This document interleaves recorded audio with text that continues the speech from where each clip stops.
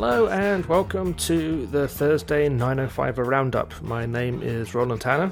I am Joel McLeod. And we have, as usual, our three top stories for this week in the 905, or certainly this half of the 905.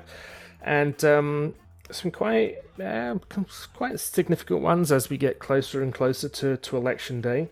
And starting off with Halton Catholic District School Board, where two trustees, we knew a while ago the two trustees had been, well, I'll hand it over to you, Joel, and you tell the story because you've got the facts at your fingertips. Yeah, so for those of you who do not know, there's been trouble brewing, or just discontent, I should say, in the Halton Catholic Board. So what happened is early this summer, two of the trustees, Trustee Vincent Antomasi and Helena Carabella, at two separate special school board meetings, were found to be in violation of the board's code of conduct for its trustees, and were censured. And then, basically, Trustee Antomasi has been suspended from all board meetings until November 15th. Helena Carabella was suspended for 2 meetings in September, so that suspension has lifted.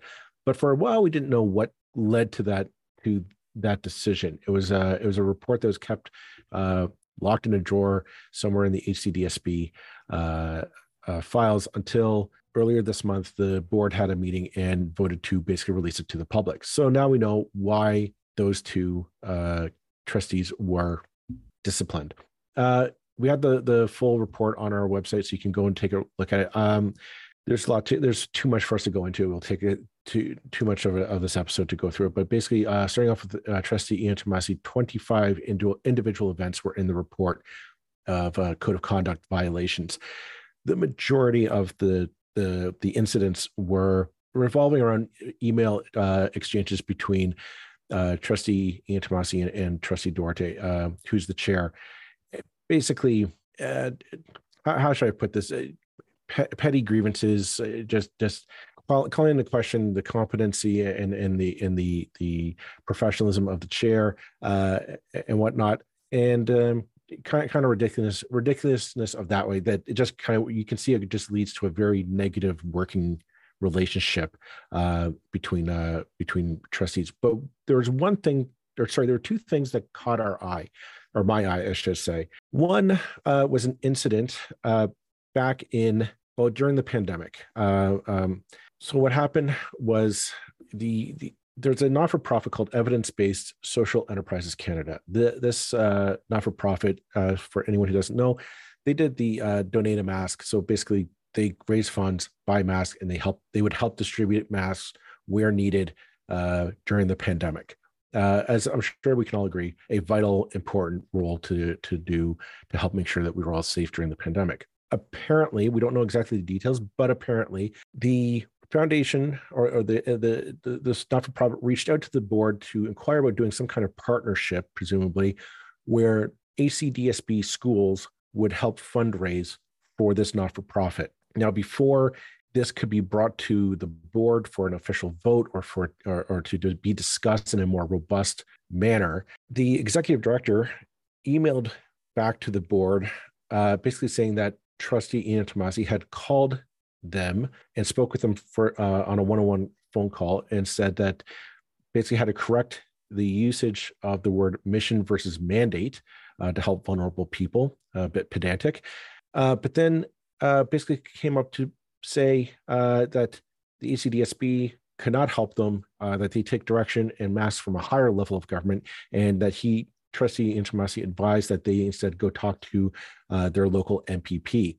Needless to say, this basically burned that bridge between the board and the not-for-profit, and the not-for-profit said, we're just rescinding the offer. We decided we're not going to work with you at all anymore. And this was before the board could make any decision or any real public debate on the matter. The second instance that caught our eye were text messages between Trustee Antomasi and Chair Duarte, that after anyone who's listened to this podcast who has sat down and watched an ACDSB board meeting, they're all on YouTube, by the way. You can, if you want to waste your time, go watch them. Often the meetings degenerate into rancor and discourse. Trustee Ian Tomasi is often being called out for interrupting and speaking out of turn, etc. In a number of text exchanges, presumably after some of these meetings ended, he is calling out Trustee Duarte as being incompetent or lacking understanding. Quote, you are at disadvantage because you just don't know and don't take the time to find out / incompetence. Me, chair, you just don't know.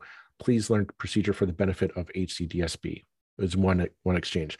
One that caught, apparently that stood out to Trustee Duarte was in relation to the board of Trustee Ian Tomasi refusing to acknowledge a redacted individual's educational qualifications during a discussion at the board table. Trustee Ian Tomasi texted to Trustee Duarte, here's examples of typical practices in Canada, which Trustee Duarte, according to the report, took to imply criticism of his competence in the matter due to the fact that Trustee Duarte, country of birth, is not Canada. So take that as you will. All in all, it paints a picture of a trustee who, for whatever reason or not, is at odds with his counterparts on the board and with his colleagues, and as such, the board found that they should discipline him the way that he was. Going on to, sorry. Well, I was just going to add a quick clarification on that final one. I mean, we'll come on more. We don't actually. So Trustee Ian Tomasi was talking about someone who we don't know. Their name is taken out of the report. However, the person clearly was not originally born in Canada, and therefore the implication was that Ian Tomasi sort of just refused to acknowledge this person's qualifications because they're not Canadian, and hence the response, this is how we do things in Canada, being interpreted. And I think that is a pretty fair interpretation. I mean, a very, very troubling form of words. Anyway, sorry, carry on. Yes. Moving on to Trustee Carabella. Her report is a little bit more straightforward. Basically stems from the use of her e-newsletter to stay in touch with constituents, essentially. Two things, again, stand out. There are numerous examples of emails of these newsletters being sent out. And without going into them line by line, there are instances documented where she calls out her trustees for making disparaging remarks. Particularly in one instance, she calls out our fellow trustee, Trustee Patrick Murphy, who we've had on the podcast before when he served as the board chair. And questioning his Catholicity and his whether or not he gets the point. Same as she calls out Vice Chair Brenda Agnew for essentially accusing her of plotting to remove a motion from one of her motions from the agenda. This stems from two things. There's one, she uses her newsletter essentially to undermine the board's masking policy. The board elected in their meeting at the start of the pandemic to mask from JK all the way through the schools. Every grade in their schools would be wearing a mask. Trustee Carabella, in her newsletters to her subscribers, have said essentially she wants to reverse that. She thinks it's wrong, and what have you. The other one stems from the Sanctity of Life motion, which was a motion back in 2018, very contentious. Without getting into the details, the end result would have been fundraising efforts in the board would basically be ended. There would be no things like Terry Fox run MS Society, Cancer Society of Canada. All these things would end due to the wording of the program. She brought it back to the board in this term recently in the past year, and numerous times she's done this. Each time it's been voted down or removed from the agenda altogether. Yet she constantly seeks to question the Catholicity of the board, of her fellow board members, due to them voting this motion down. That being said, in the code of conduct that she's violating, you can't disparage your fellow trustees. And once a decision is made at the board level, it must be supported and endorsed, but it may not endorse, but it has to be supported by all members of the board. Think of it like a federal cabinet meeting or provincial cabinet meeting. Once the decision is made, everyone at that cabinet table must support that decision. The time for debate and questioning is in the meeting. You can voice your concerns, you can voice your objections, you can vote nay on it. But once it is passed or defeated, you support the board's decision on it. Is what the code of conduct says, and they accuse her of violating this. And on that basis, I mean, it's clearly she's questioning decisions that have already been made, and clearly there's no doubt that according to those rules, she has transgressed them. I mean, I think there's two separate issues here. There's the individuals concerned, Trustee Carabella and Trustee Ian Tomasi, both. Well, intimacy is not so much of the kind of religious right, if you like, but certainly has aligned himself with that grouping more and more over the last 4 years. And Trustee Carabella, no doubt, is of a religious conservative bent, even by the standards of the Catholic School Board, which is already tends to be that way inclined. I think within that there's a slightly separate issue, which I think is only fair that we do bring up, and it's really intimacy and Carabella are irrelevant to the point I'm about to make, which is that, and I've seen this at council level as well. It's this a municipal government. Once a decision is made, you're not meant to question it, and I find that a very really difficult thing, and it's slightly unrealistic to say that you're a politician, you're judged by how you vote. And something that you may object to extremely strongly, you once the decision is made, you have to support it.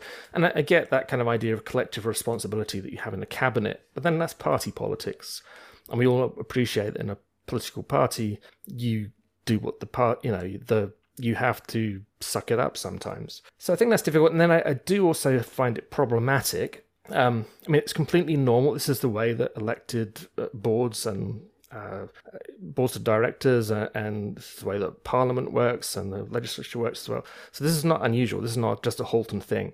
However, when you've got a small board of trustees, it is slightly uneasy. It makes one slightly uneasy to see that the judge, so to speak, the person carrying out the investigation, is one of the trustees who is clearly on the other side of the of the field, if you like. This is a very highly divided board, and we've got Councillor Duarte acting as the investigator in one case, and Councillor Agnew acting as the investigator in another. Well, those two are clearly not friends of these people. Now, it all has to be voted on by the whole board, so it has to have board approval before anything can happen. But we know how the board is divided. It's always going to vote in favour of it's not a great surprise that the violations of the code of conduct were found. Now, having said all that, these are clearly outrageous behaviour going on by these two people. I mean, Vincent Ian Tomasi's behaviour is frankly bordering on the bizarre. I mean, some of these complaints relate to, in one case, basically the board is trying, the staff of the board, the paid staff, are trying to organise the Christmas letters out to the contacts of the school, and so they're saying, can you send in Trustee Ian Tomasi? Can you send in your message so we can make sure it was all the trustees? It should be like they said, by a certain date. Can you send in all the? We just need all your stuff in by this date, so we have enough time to collate it, put it together, format it, make it look nice and pretty, and then get it in the mail or get it emailed out, whatever the case may be. Yeah. Now, a normal reaction to that kind of thing is, sure, yeah, I'll do what I can. Trustee Ian Tomasi's reaction is this is some kind of let me pull up the actual words so that I know I'm not misquoting him. Basically, sort of like, no one can tell an elected trustee what to do, only and he may be technically right. Under a strict interpretation of the law, perhaps this is true, but it's a completely inappropriate way to ask someone who's just trying to get the Christmas email out or the Christmas letter or whatever the goodness it is. And that's just, most of the objections are things like this. So we've got someone who's just throwing a kind of hand grenade into the business of the board constantly over tiny, completely irrelevant, completely stupid things, and also being extremely offensive to colleagues, calling their competence into question. Meanwhile, they're not the ones who are kind of derailing everything. And if you've watched board meetings, to say they're derailed is an understatement. I mean, they are wrecked time and again by Trustee Ian Tomasi and others. For some reason, I can't pronounce his name today. I apologize for that. That's just my bad pronunciation at work. There are two essential core tenets. Like I'm looking at when I look at the two reports. I'll be honest. Helena Carabella's report, I agree.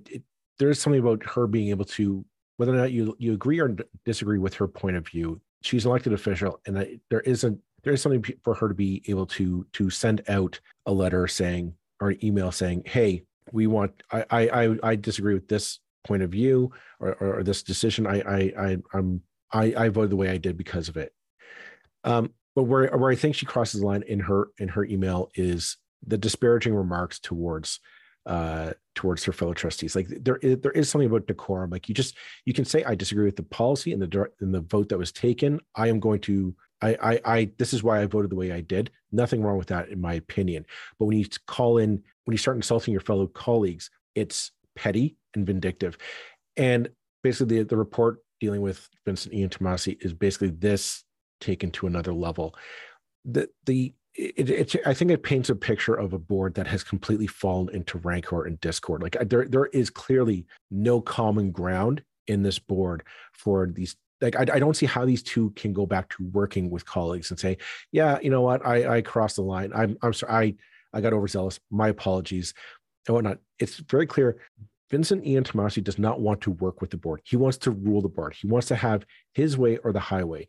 I don't know if it's a matter of Catholicity or whatnot. I very much looking at this is he just cannot accept that he might be wrong or that somebody else has the seat of power, the chair. Like these are very pedantic and very petty grievances. It's pedantic to an slightly troubling level, troubling as in, or just eccentric. Right. There are people who disagree in government and who will try and to derail each other. And to an extent, that's fine. That's part of the game, I guess. But this is, just simply bizarre. I mean, I want an example here, right? Yeah, so some trustees all receive the same kind of emails from various groups. So one of these is OCSTA. The Ontario Catholic School Trustee Association.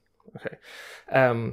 And so they all get these emails, and Trustee Ian Tomasi would forward these on to the other trustees, and the other trustees sort of reasonably said, hey, we already get these, you don't have to forward them on.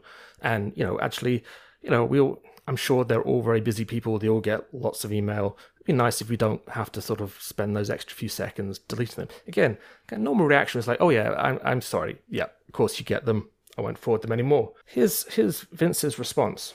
Mr. Chair, as a Catholic and a supporter of HC, DSB, and as elected trustees, none of us can be censored, muted, and silenced by the Chair or individual trustees by asking any to refrain from disseminating information that relates to educational matters directly, indirectly, either before or after board decisions, meetings, or any time. It's like they're just asking that you don't forward emails that they're already getting. It's like, this is craziness.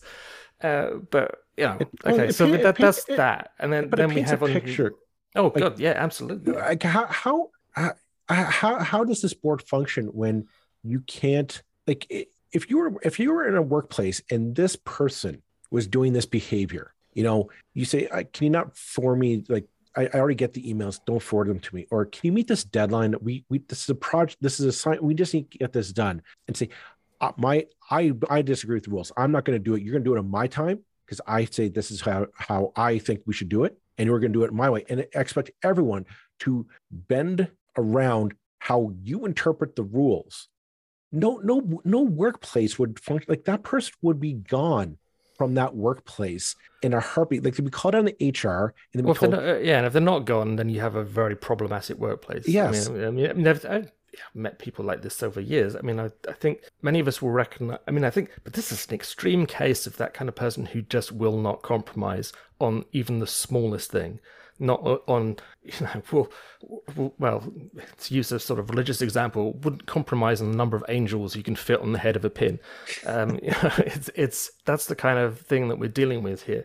I mean, and coming back to Trustee Carabella, I mean, she is. I mean, again, what in their different ways, they're both derailing the business of the board with things that the board shouldn't be wasting its time on. One is she's basically there to keep on moving the motion of anything, to forward the so-called pro-life, anti-abortion agenda at every opportunity. And the fact that it's been voted down once and voted down twice, and it doesn't stop her. No, I'll just bring the motion forward. Now that in itself contravenes the code of conduct, but it's also completely contrary to what the trustees are meant to be doing, which is ensuring the good governance of schools, not pursuing their religious agendas. And I mean, of course, ultimately, this is the problem with the Catholic school system, with a religious school system under the umbrella of a state taxpayer-funded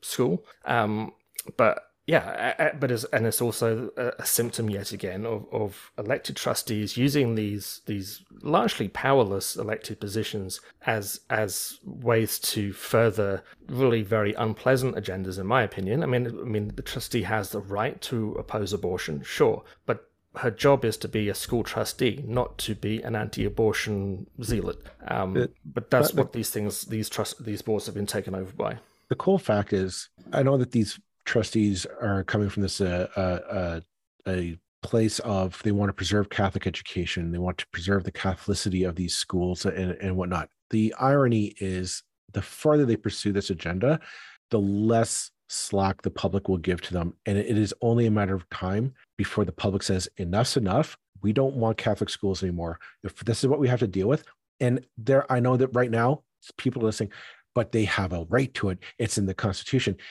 It's not. It's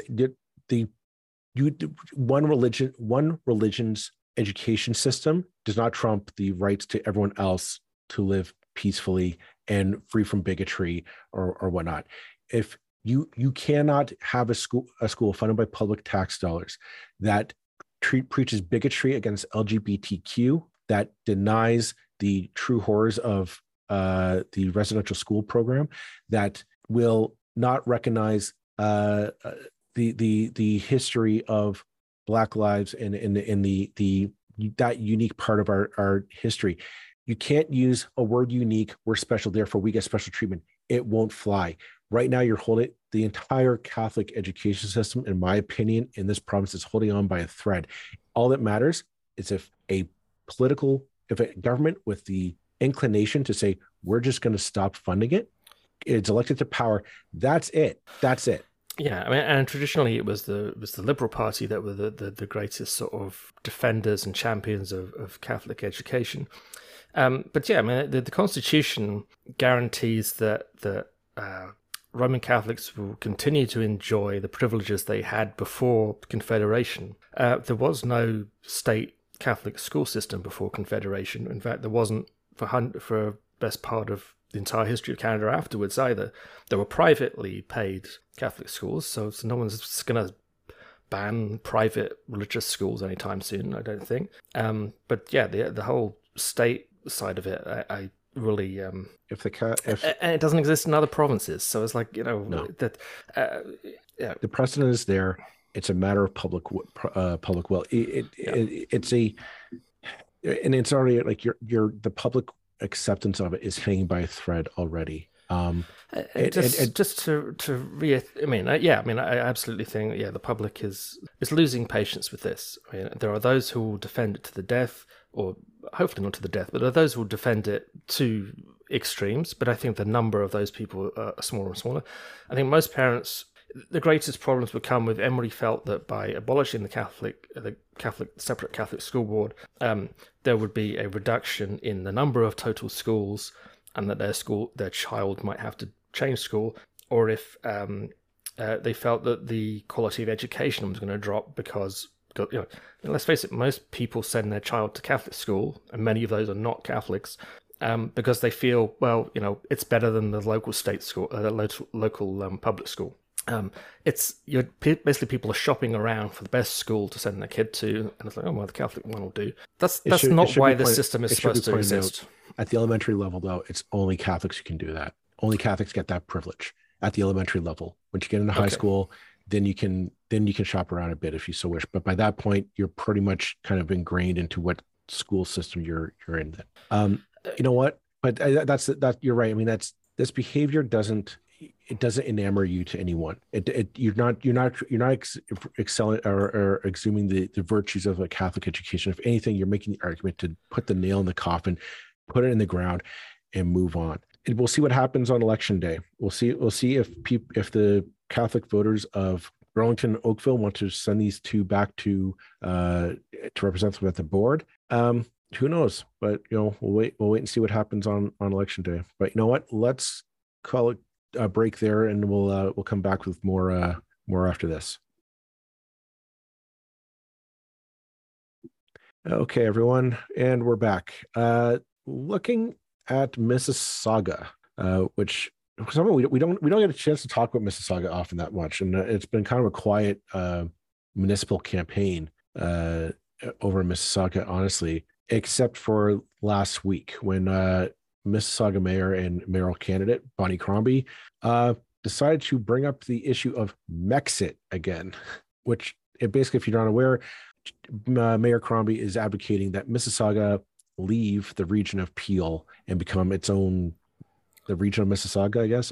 It's its own super city. I don't know what that would entail. Single tier municipality, right? The best parallel is probably Hamilton, in that Hamilton is a single tier. Toronto is too, but in terms of smaller cities that operate this way, they do exist already. I'm just looking at the report from the CBC here, saying, we would control our destiny at one table. That's laughable. The new name, I think. No, I think Fred Eisenberger might have something to say about that. If you listen to this, podcast, you know that no, you don't get that power magically by leaving the regional government. I mean, in all honesty, this is a bit of electioneering. This is a way to get some headlines for Bonnie Crombie in an election that probably is not getting many headlines. Mississauga just seems to produce boring elections and very static, certainly in the mayoral level. I mean, I think that there's a possibility of some change at the councillor level. Probably the race most sort of interesting from a point of view of change is the one with Ron Starr, the councillor who got in trouble with the his colleague. With his colleague and the alleged damage to his colleague's car. There are a bunch of challenges facing Crombie, but it doesn't really seem like there's any real suspicion that they're which makes me wonder, why bring this up? Here's my question. The last thing with anything exit in it across the pond in your homeland, Roland, it's a disaster. Why would you want to compare your plan with that plan? Brexit is a disaster. The British economy is tanking. It is not the panacea that they were sold on. Why would you want to compare your plan to that just in a political angle? I don't get it. But my question is this: what really are you going to gain from leaving Peel region? Like if you think about it, what would you really gain? You've got to now find your own garbage and waste collection and disposal. You can't just, it's not as if you have a field you can just throw your waste and compost in a region, because Mississauga doesn't have any. Mississauga is completely urbanized. They last year they sold the last plot of land that was developable, and it is now completely a suburban sprawl land. They have nowhere to put garbage. So they would have to develop their own garbage plan and then pay somebody to ship it to another municipality to dispose of it, which I don't think will come cheap. Two, you have to develop your own public health region now, which that might be a little bit easier to do. I'll give them that one.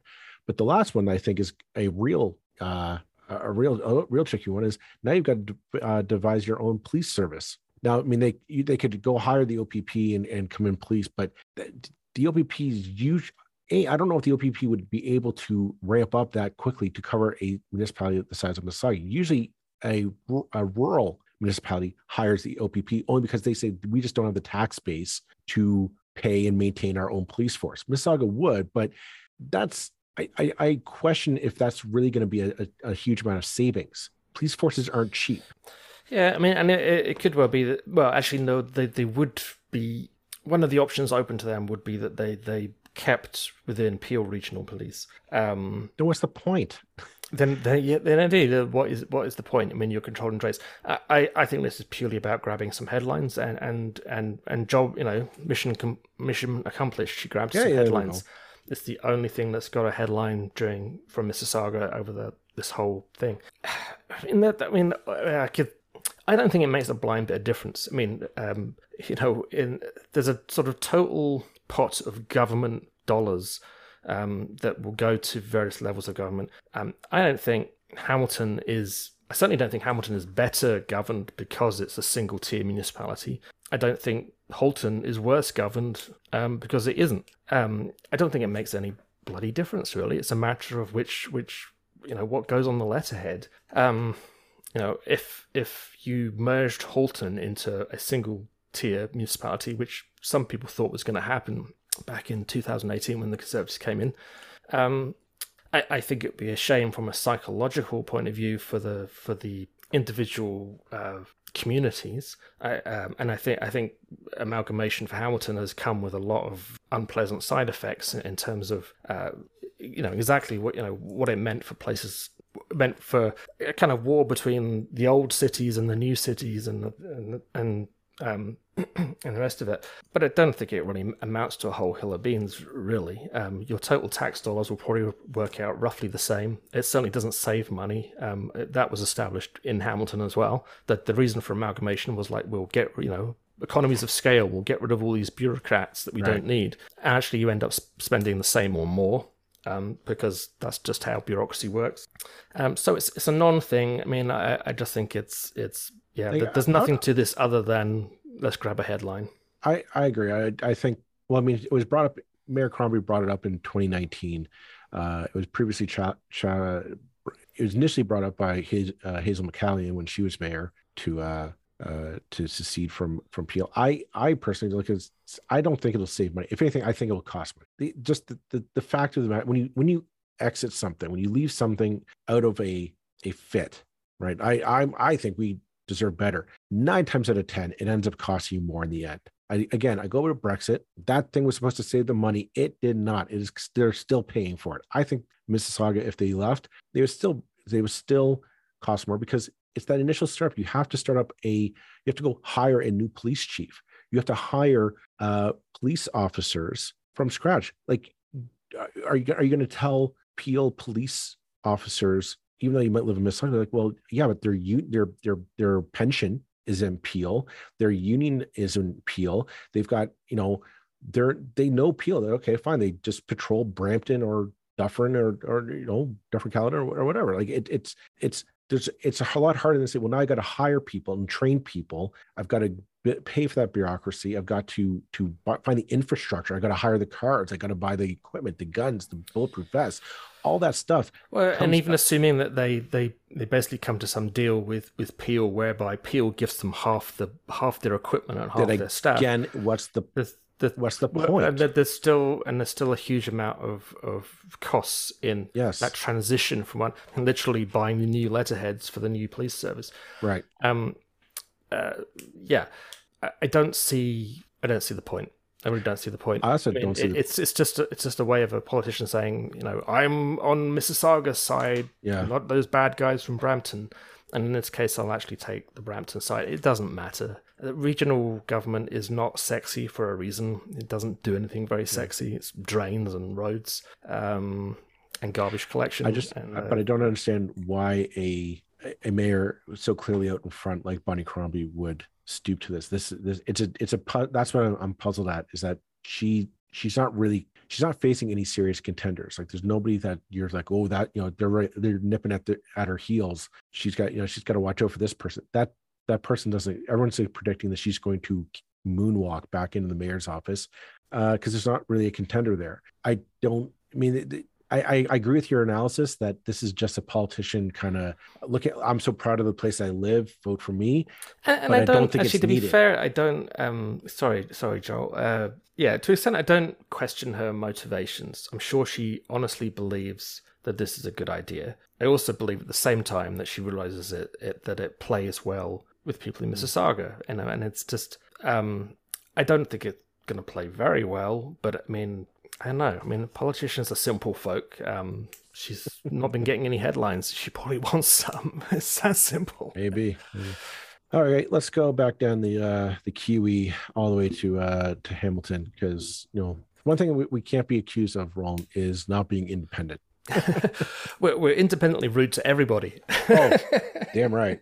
And it's Keelan Loomis's turn this week. Yes. You go ahead. I start off the last two. You start this one off. Yeah. And actually, that's not the primary story we're going to talk about, although it is going to come up. I mean, there was a poll today in the Hamilton Spectator about where the mayoral race is, and according to the poll, I'm just putting up the numbers right here. Basically, Andrea Horwath is in the lead, somewhat, well, not comfortably, but in the lead by more than a couple of points. I believe it was 8, wasn't it? Yeah, so 36% of voters favour Andrea Horwath. Keelan Loomis has halved her lead, halved the gap between him and her. He's at 29%. And 12% for Bob Bratina, and then 3% for Ijaz Butt, which kind of reflects. I mean, we were talking last week about our impressions and going purely on lawn signs, and it's I don't think this is out of step with what we said. We felt that the candidates see Loomis as the threat, and I guess that can go either direction. Either if you're in the lead, he's a threat because he's the next one, and if you're in third place, he's the threat because he's in second and he's the guy you need to get past. So, and it reflects what you'd expect with the much higher level of name recognition of Andrea Horwath. But I mean, it does reiterate that Keelan Loomis has done, I think, as someone who's never run any level of government before, very well to get this far. He has made the running in many ways, and Andrea Horwath has got where she is on name recognition, and I don't feel much else. Well, I just want to say this poll confirms that we got it right first. I mean, if we did, people would say, how do we do Hamilton's going? We said Andrea's in the lead, like she's got that name recognition. It's a very strong asset in her or quiver in her it's a very strong arrow in her quiver, and she's using it every chance she gets. So be it.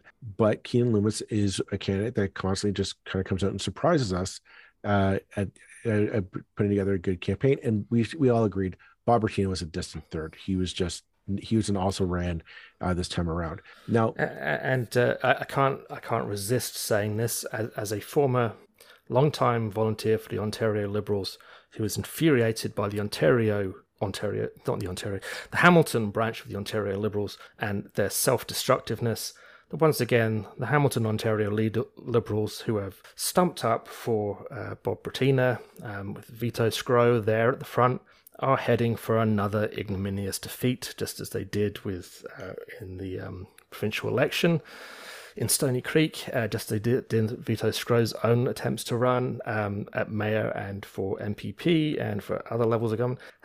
They just can't stop losing, and if they'd go away, maybe some other candidates might have a chance. But anyway, I couldn't resist that. Clearly, but but what I would say is interesting to me is the fact that we praise Keelan Loomis for okay, he's coming out, he's the only candidate honestly I think has put forward a viable platform or something that you can really kind of dissect and take apart. His gaffe last week was, I'm not gonna say it was a campaign killer, clearly it wasn't, but I think it did sow inkling in Hamiltonians' eyes of, is this guy right for prime time yet? And by that, I mean, he had a gaffe in the press where he essentially was suggesting that the social housing should be basically almost sold off, or that another agency should be covering it. He since has kind of recanted that, and he said it was a misquote or misstatement on his part. He didn't. Yeah, he didn't deny the statement. He just said he said it at the end of a long day, and it's not what he actually thinks. So yeah, so I think that was Thursday. It was a bad day for Keenan Loomis and his campaign. There was that, and also the story that back in the midst of time when Michelle Obama came to Hamilton as a guest of the Chamber of Commerce. Loomis reacted badly to an article that questioned why he was the interviewer at the event, and went to the YMCA and sort of personally complained. That was dumb. I mean, and again, to be fair, he doesn't deny it was dumb. I mean, it's a damned if you do and if you're damned if you don't. If you're, as a candidate, we want our candidates to admit their mistakes and to be willing to learn, and also to be less guarded and to be less guarded about policy and maybe throw some ideas out there which aren't great. However, the minute something comes up, there's quite a long way in the past in which the people involved on the receiving end of his comments at the YMCA didn't particularly want brought up. Was the impression I got. We pile on and say, oh well, this proves that he's now. I don't want to downplay either of these things. I mean, I don't think it's a very good excuse at all to say it's the end of a long day, and suddenly I came up with this kind of policy. And it's like, yeah, really? And there's going to be a lot of long days when you're in government, and going down. I mean, I don't care how inexperienced and young you might be. I've never got in my car and gone down somewhere to harangue someone about an opinion they have about me. I usually would agree with them rather, but so it's not good. And I do feel that all three of the leading candidates, all three candidates with even an outside chance of winning here, have serious questions about them in very different ways. Loomis is the inexperienced one, and he's the person we know least about.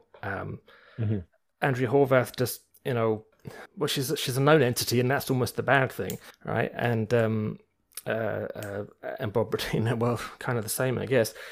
There's no perfect candidate, and we shouldn't really expect there to be a perfect candidate. I actually think, I tried to sort of make a positive statement on Twitter last week. It's like, well, there are three candidates, and even though Bob Bertina's policies and the way he's running his campaign, not my cup of tea, despite that, I would say he is a candidate of significant standing, and he deserves some respect for that. All three of them, these are three good candidates to choose from, and they're all quite different. You can't say they're all the same, and it has made an interesting campaign. And I think some of the heat and even vitriol that we're seeing between the kind of supporters of the various camps now kind of speaks to that the people are getting passionate and involved in their campaigns, and they think strongly about it, and that's a good thing. I'll say this about this campaign is it's definitely been one of the more interesting ones. I would say if Keenan Loomis is listening, he's got to treat this as the city's first impression of himself. Like this is no as much as he's relying on the Chamber of Commerce background as much as he's running on the Chamber of Commerce stuff to back him on this. Not everybody is familiar with that. Not everybody. It's a good resume builder, but small gaps like this they sow doubt in people's minds, and I think that's what you're seeing in the polls. That you feel like, well, okay, people might say, well, I don't necessarily like Andrea, but I know what I'm getting with her, and that's enough. The other thing in that poll, and I just remember this having read it, that Andrea's support is among the young and kind of the downtown, meaning like now.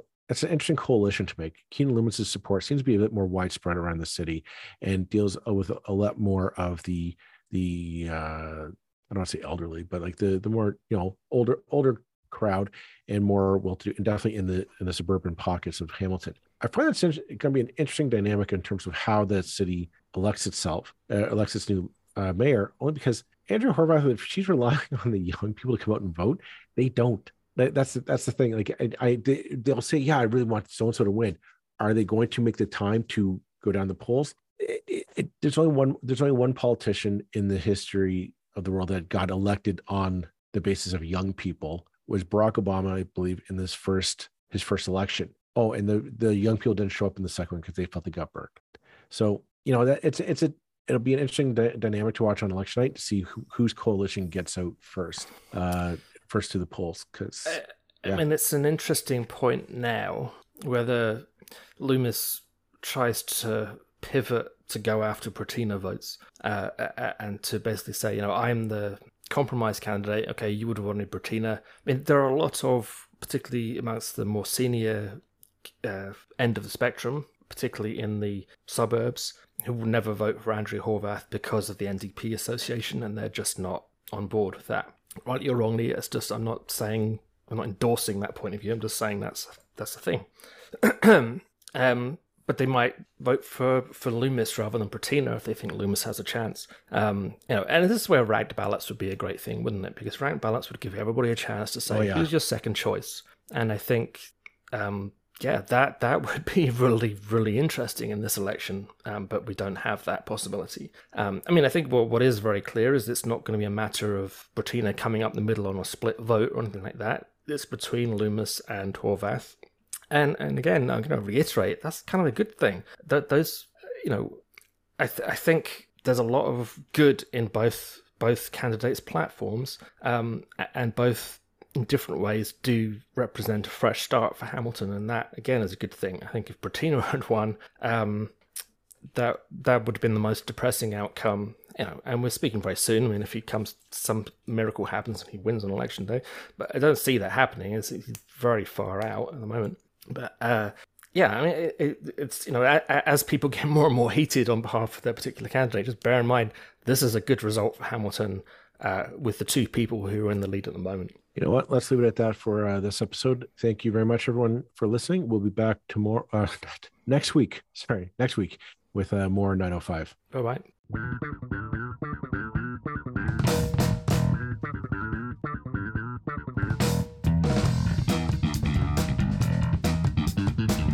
That's it for this episode of the 905er. Thank you for listening. As always, you can send us your feedback, thoughts, and concerns or ideas for future episodes to our email, info@905er.ca. We'd love to hear from you. You can help us keep the 905er going by financially supporting us through Patreon as well as PayPal. Visit us at 905er.ca and click on the support tab. As well, links are in the show notes for your convenience. Lastly, you can find us on social media. Search for _905er on Facebook, Twitter, Instagram, and LinkedIn. So long for now. See you next time.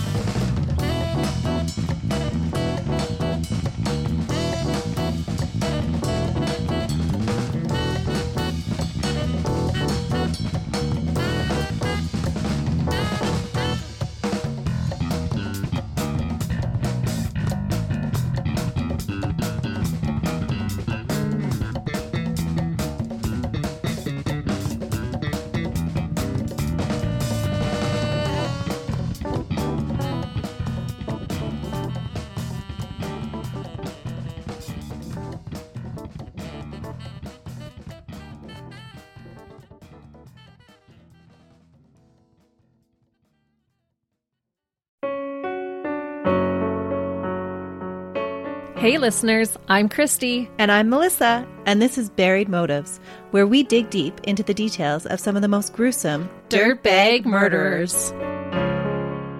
She said she enjoyed hurting things that can't fight back. And that is a disturbing view into the mind of a murderer and such a dirtbag. Yeah, that's not even strong enough words. This is totally a recipe for disaster. And not to justify whatever is going to happen, but you can totally understand and see how this would be in the works. If you were only to look at what she did later on and not know any of that history, she would appear like off the wall crazy. Oh, 100%. Because we're not even close to getting to the end yet. But you can just see this pattern and all this kind of stuff developing in her, which is what we're here for. We're digging deep. Join us each Thursday as we unearth the dirtbags that live among us And the motives buried there. Hope you join us as we exhume the truth.